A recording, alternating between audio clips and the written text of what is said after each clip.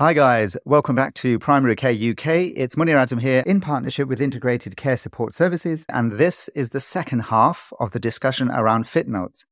The first half, as you remember, was an interesting discussion covering the basics and... Really? You found it interesting? I thought you found it boring, Munir. Well, it wasn't too bad, I suppose. Okay, sorry folks, I didn't introduce myself. So my name is Mariam Hanif, and I'm a PA. So from my perspective, I definitely found it interesting, the last episode, and it was helpful. And actually, it prepared me for what we're going to cover today. And it is an interesting topic today. We will be talking about, well, Sarah and Cyril will be talking about the challenges clinicians might face when dealing with FitNotes. Yeah, that's right. And a bit about important things to bear in mind. So, as we did last time, let's turn again to Nottinghamshire Alliance Training Hub and listen to Sarah and Cyril's talk today.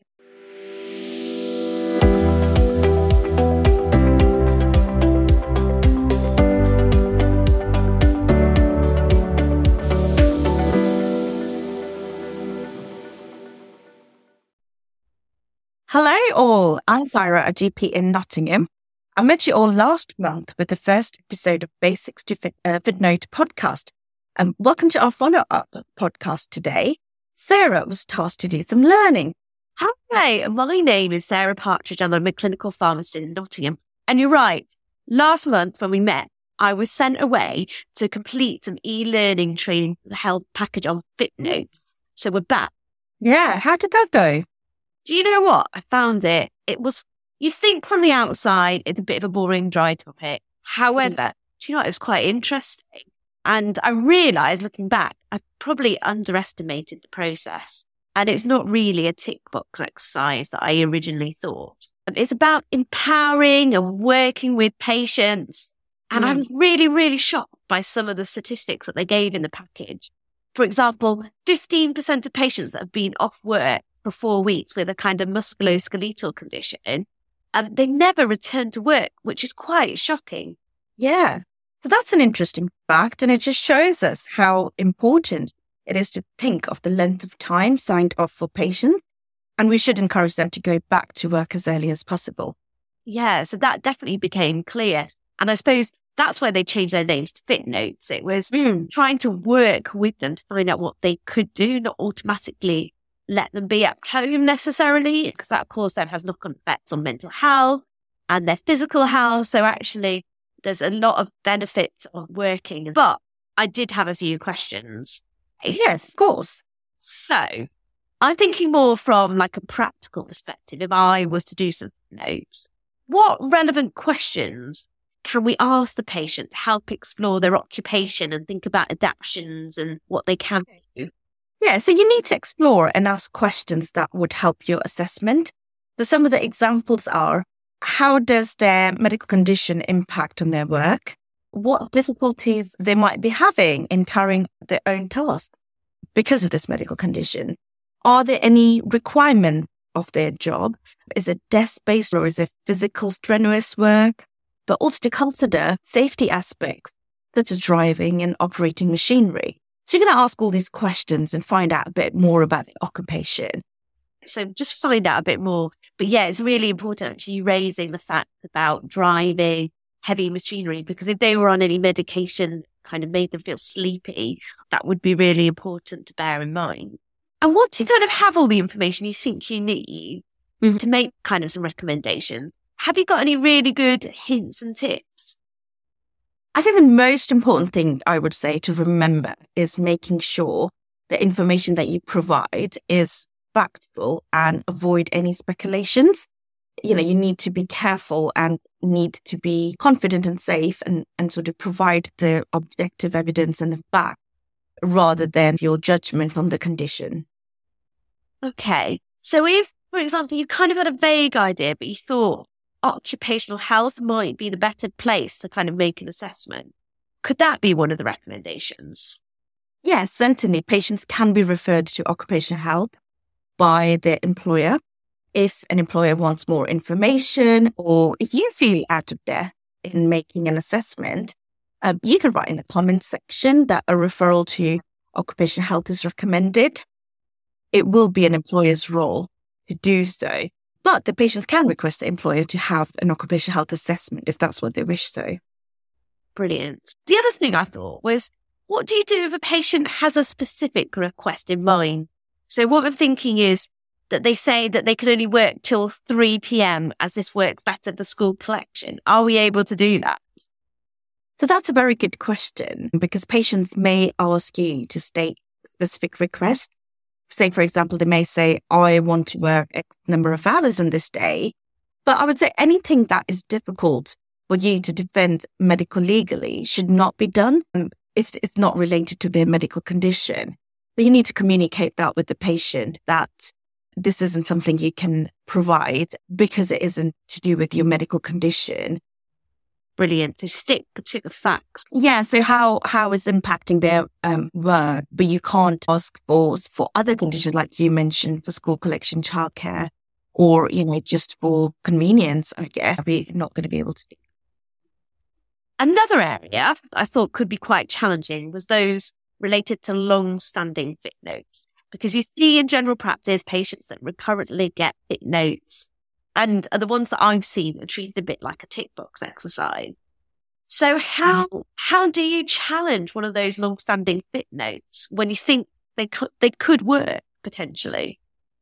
Yeah, so that's where I think a really good rapport with patient comes into play, and empathy towards them, and communicating that being off work is not always good for them. Longer they're off, harder it is for them to get back into it, like you mentioned in your statistics as well. So having a routine and keeping busy, that will help their mental and physical health. And one thing I would highlight is it's okay to say no to issuing a fit note. Don't be coerced into doing one. If patients don't agree with you, they can have a second opinion from another professional needed.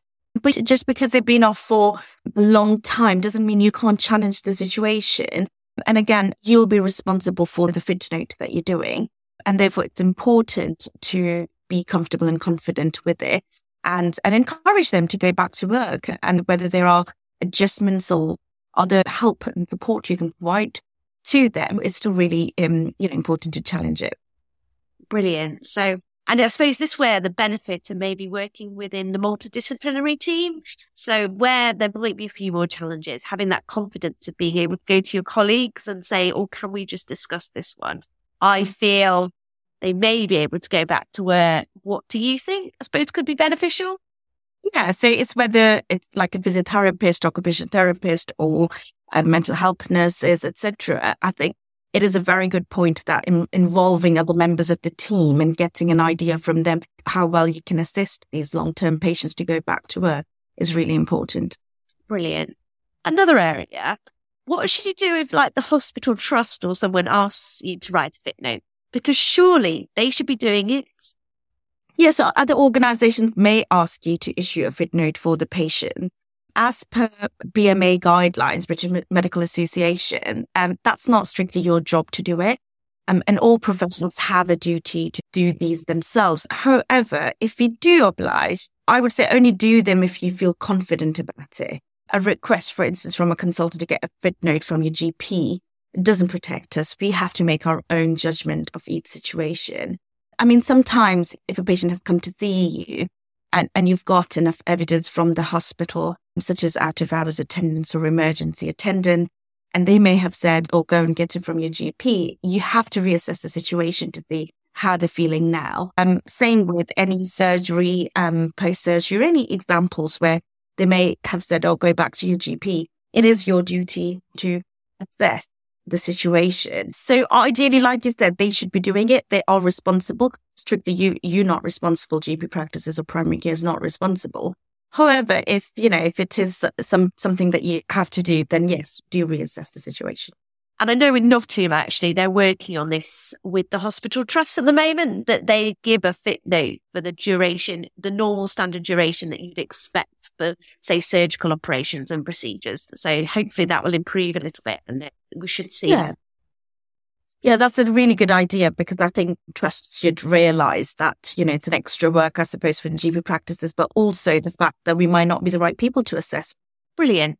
Change of direction now, but it was a really confusing, muddy area in my mind. Can I clarify how fit notes link to benefits? Okay, so that's good. Majority of the footnotes are used for statutory sick pay or occupational sick pay. However, unemployed patients can apply for ESA, which is the Employment and Support Allowance, or for universal credit, but not for statutory sick pay.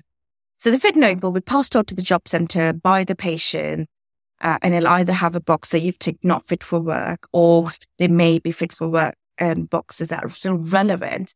So do still fill those in, because it'll help the job centre to find the appropriate, the relevant jobs for the patients that are unemployed. The difference comes when people are self-employed, but say they're an employee of their own company, such as their director, or they have a limited company. They are eligible for statutory sick pay. But if you're a sole trader, then you're not. But if patients in general, if they're not able to apply for work, they can apply for ESA or universal credit. So anything more detailed than that needs signposting to the job centre, to the advice bureau, or welfare rights.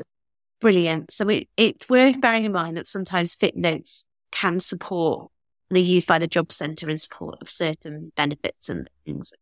Great. And then coming towards the end of my questions, you're doing a great job here. How do you deal with a footnote request post-bereavement? Because they might not actually have a medical condition.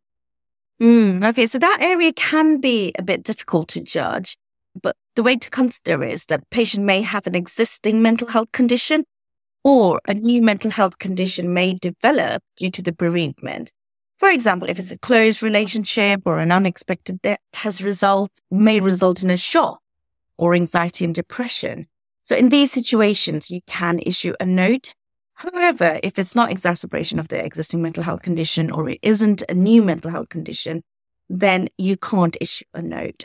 So employers can grant a compassionate leave at their discretion. So I think in that situation, you have to be empathetic to patients and ask them to speak to their employers. Okay, so it's a bit on a case-by-case basis, whether it's having a negative effect or creating a new mental health condition. Okay, so I think I've got my head around that a little bit more. So yeah, I'd probably be one that I'd go to my supervisor with.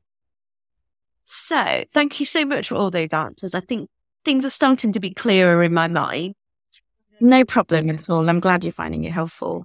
I also thought it'd be really good for myself and hopefully listeners of this podcast if you could give us a real life example of a footnote situation so that I can see and think about how to apply all this knowledge practically. Yeah, sure. So I think let's take an example of back pain, because it is a common presentation in general practice.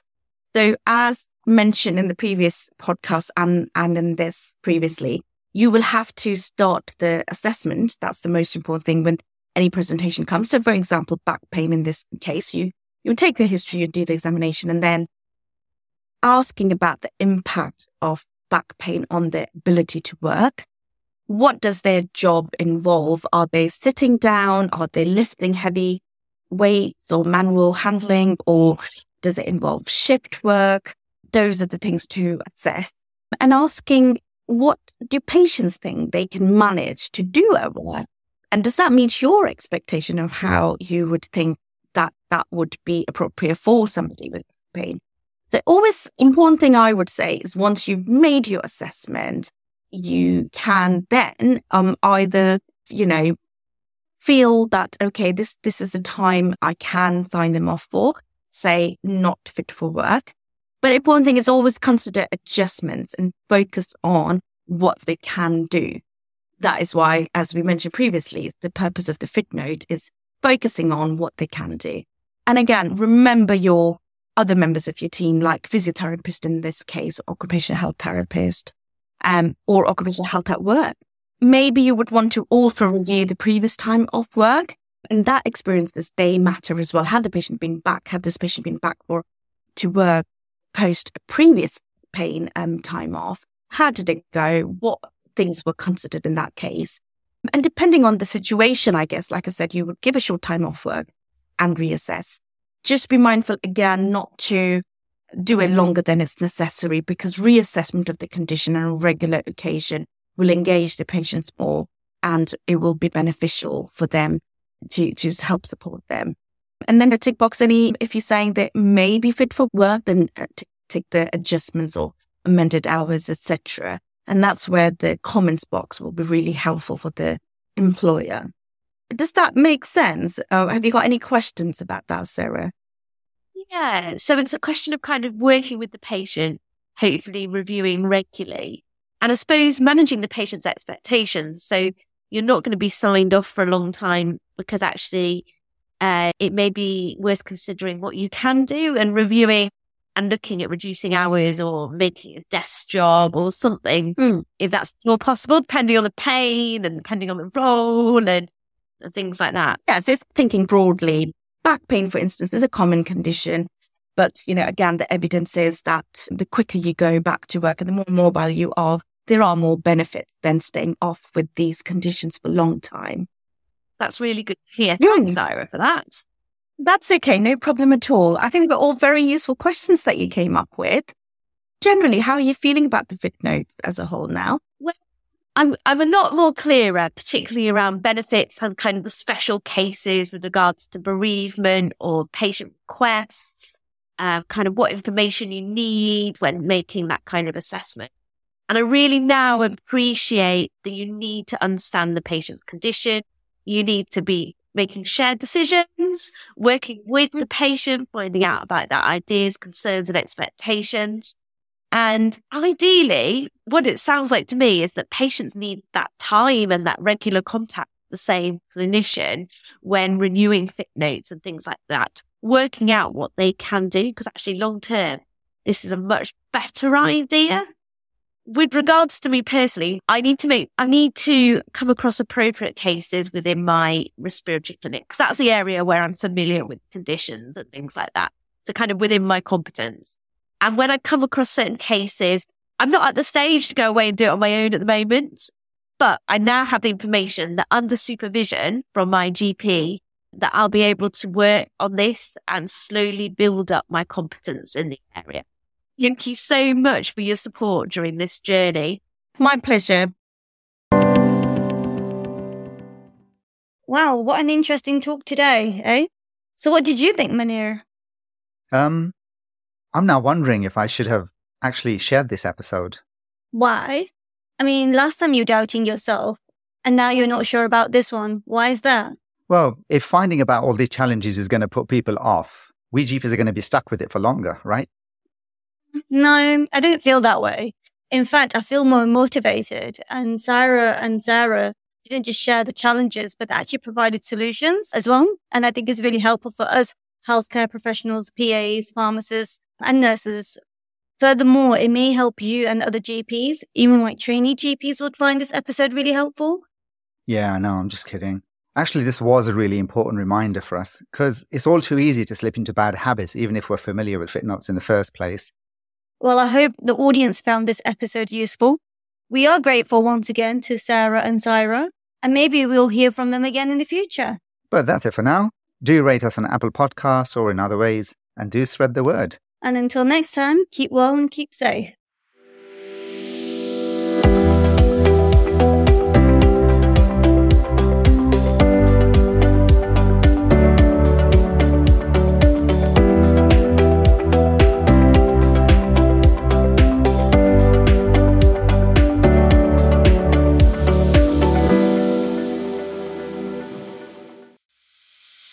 Primary Care UK was developed by Therapeutic Reflections Limited to inform, educate, support and unite the primary care workforce.